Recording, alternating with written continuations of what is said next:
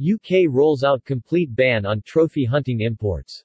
UK government's proposed ban would prevent the importing of hunting trophies from endangered animals, regardless of whether they are wild or bred in captivity for the specific purpose of hunting. British Conservative Party promised during the 2019 election to block trophy hunters from importing trophies from endangered animals into the UK.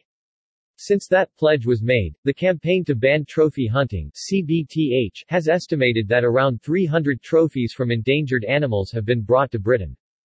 At last, almost 2 years after promising to address the issue, the British government has unveiled the proposal to introduce one of the toughest bans in the world on the importing of hunting trophies from endangered animals. UK government's proposed ban would prevent the importing of hunting trophies from endangered animals, regardless of whether they are wild or bred in captivity for the specific purpose of hunting. Anyone breaching the rules would face up to 5 years in prison.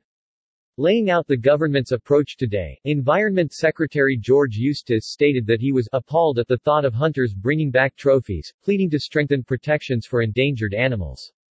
CBTH founder Eduardo Goncalves welcomed the proposal but criticized the government for the 2-year delay, stating that many animals have been cruelly and needlessly killed in that time, and urging the government to bring the bill forward for a vote as quickly as possible.